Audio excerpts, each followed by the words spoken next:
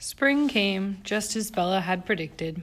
The best part of every day now was walking to and from work in the soft spring breeze. It wasn't hot enough yet that the garbage in the street stank, but the snowdrifts and the ice chunks and the cruel winter winds were long gone. Sometimes, walking home, Bella linked her elbows with her friends and skipped down the sidewalk, pulling them along. "Aren't you tired from working?" Yetta asked one sunny Saturday afternoon. "Yes," Bella said. "Too tired to walk like this." For the next few steps, she imitated Yetta's walk, trudging along with her head down, sliding her feet against the pavement as if they were much too heavy to lift. Jane laughed. "That's a science experiment I should have Millicent and Harriet do," she said. "Which takes more energy, trudging or skipping? At the very least, it might wear Harriet out before she completely exhausts me." Jane had been working as the Blanc girls' governess for a month now. Early on, she'd worked out an arrangement with Mr. Blanc's chauffeur. Each morning, Jane walked to the Triangle factory with Yetta and Bella, and then the chauffeur, who'd just dropped off Mr. Blanc, would take her back to the Blanc's house. They reversed the process each evening when they could. If Mr. Blanc needed the chauffeur for some other purpose, Jane took the trolley. Bella loved having Jane walk along with them. She loved hearing Jane's stories of Millicent and Harriet and their lives, their trips to Macy's, their trips to Florida, their picnics and museum outings and walks in the park.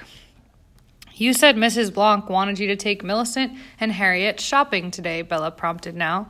"Did Millicent get the pink gloves she wanted? Were they as soft as a feather, like the advertisement said?"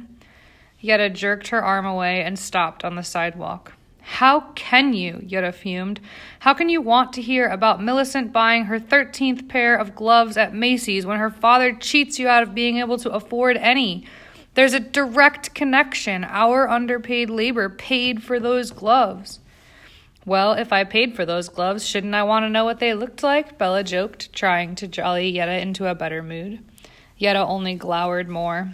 Bella tugged on her arm, pulling her forward again. "You have to understand," Bella continued, speaking seriously now. "I am so much richer in America than I ever was in Italy. I have food now. Why should I worry about not having gloves?"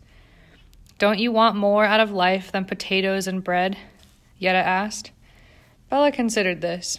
Jane was waiting for her answer, too.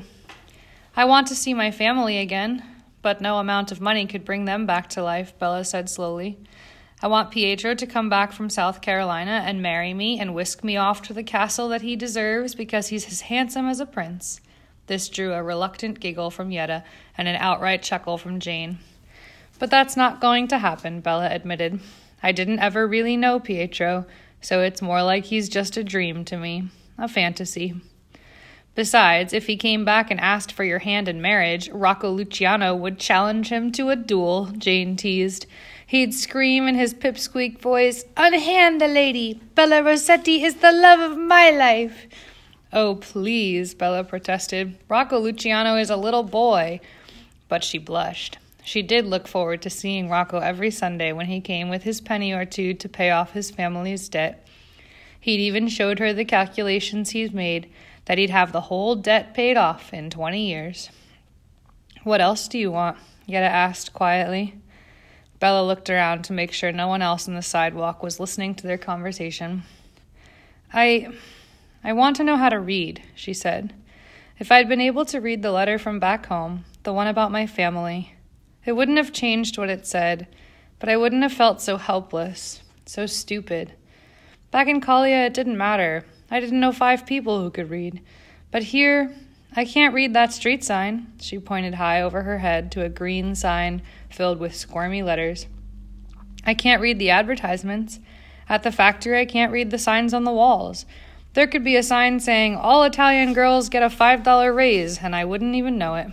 Signor Carlotti could go on cheating me forever." "I'd tell you about that sign," Yetta said. "But then I'd complain because the Jewish girls weren't getting the $5 too." "I can teach you how to read," Jane said, squeezing her arm. "I didn't know you wanted that." "I'd help too," Yetta said, "but I'm not very good at reading much besides Yiddish." "Then I'll teach you both to read English," Jane said quickly. Bella made a face. Here you are, wanting to go to college, she said, and I'd just be learning my ABCs like Harriet Blanc. At least you know there are ABCs, Jane said comfortingly, so you've made a start. Bella was glad that her friends hadn't made fun of her. She was surprised when Yetta stepped forward and linked arms with Jane as well as Bella, so they made a closed circle on the sidewalk. We should make a pact, Yetta said. I haven't been back to English class since the strike, but we should all keep learning things. Jane at her college level, and Bella and me at our beginner level. Oh, you're so far ahead of me, Bella protested. Yetta shrugged that off. And I will try not to be so grumpy all the time, because if I'm learning, I will feel like I'm getting somewhere, Yetta continued. Hear, hear to that, Jane cheered. So we will not be stupid girls, Bella said. And we will not be useless girls, Jane added. And we will not be powerless girls, Yetta finished. Somehow it had become a serious vow that they were making, standing there in the middle of the sidewalk, with the crowd streaming around them. They kept their arms linked, a protection against the rest of the world. And someday we will vote, just like men, Bella said. And we will stay not stupid and not useless and not powerless, and we will stay friends, even after I marry Pietro and Yetta marries that cutter who's always hanging around her machine, Bella began. What? I would never marry Jacob. Bella ignored Yetta's protests. And after Jane elopes with Mr. Blanc's chauffeur, Bella finished. Jane went pale at those words. Too late, Bella remembered that Jane really was a rich girl who still probably expected to marry a millionaire, not an immigrant chauffeur. I'm sorry, she gasped. You won't marry a servant. You'll marry... Bella hesitated. Then she thought of something Yetta had told her. You'll marry one of those New York University law students next door to the factory. That's okay, Jane said, shrugging. Who knows whom I will marry, or if I ever will. It's just, have you seen Mr. Blanc's chauffeur? He's 50 years old and bald as a post. He's as old as my father. She winced, as if even mentioning her father was painful. Bella wanted to recapture the feeling of unity they'd had just a moment ago. In my village, she said, on Midsummer's Night, June 23rd, men can pledge to become compari di San Giovanni, friends that can be even closer than family. We are not men, and it is not June, but I think that is what we just did. The other two nodded solemnly. Wait, don't tell me, because we're females it'd be Comari di Triangle, Jane said. Triangle? Well, only two of us work there, Bella protested. No, not triangle like the factory. Triangle like the shape, Jane said. With 3 sides? What are we making standing here now? Bella had thought they were in a circle, but suddenly she understood. You mean like on the sign for the factory, that shape? The name means something? It's not just a word? She began to laugh at herself. I can't believe that I've been working there for more than a year and I didn't even know that. I will be a very hard student to teach.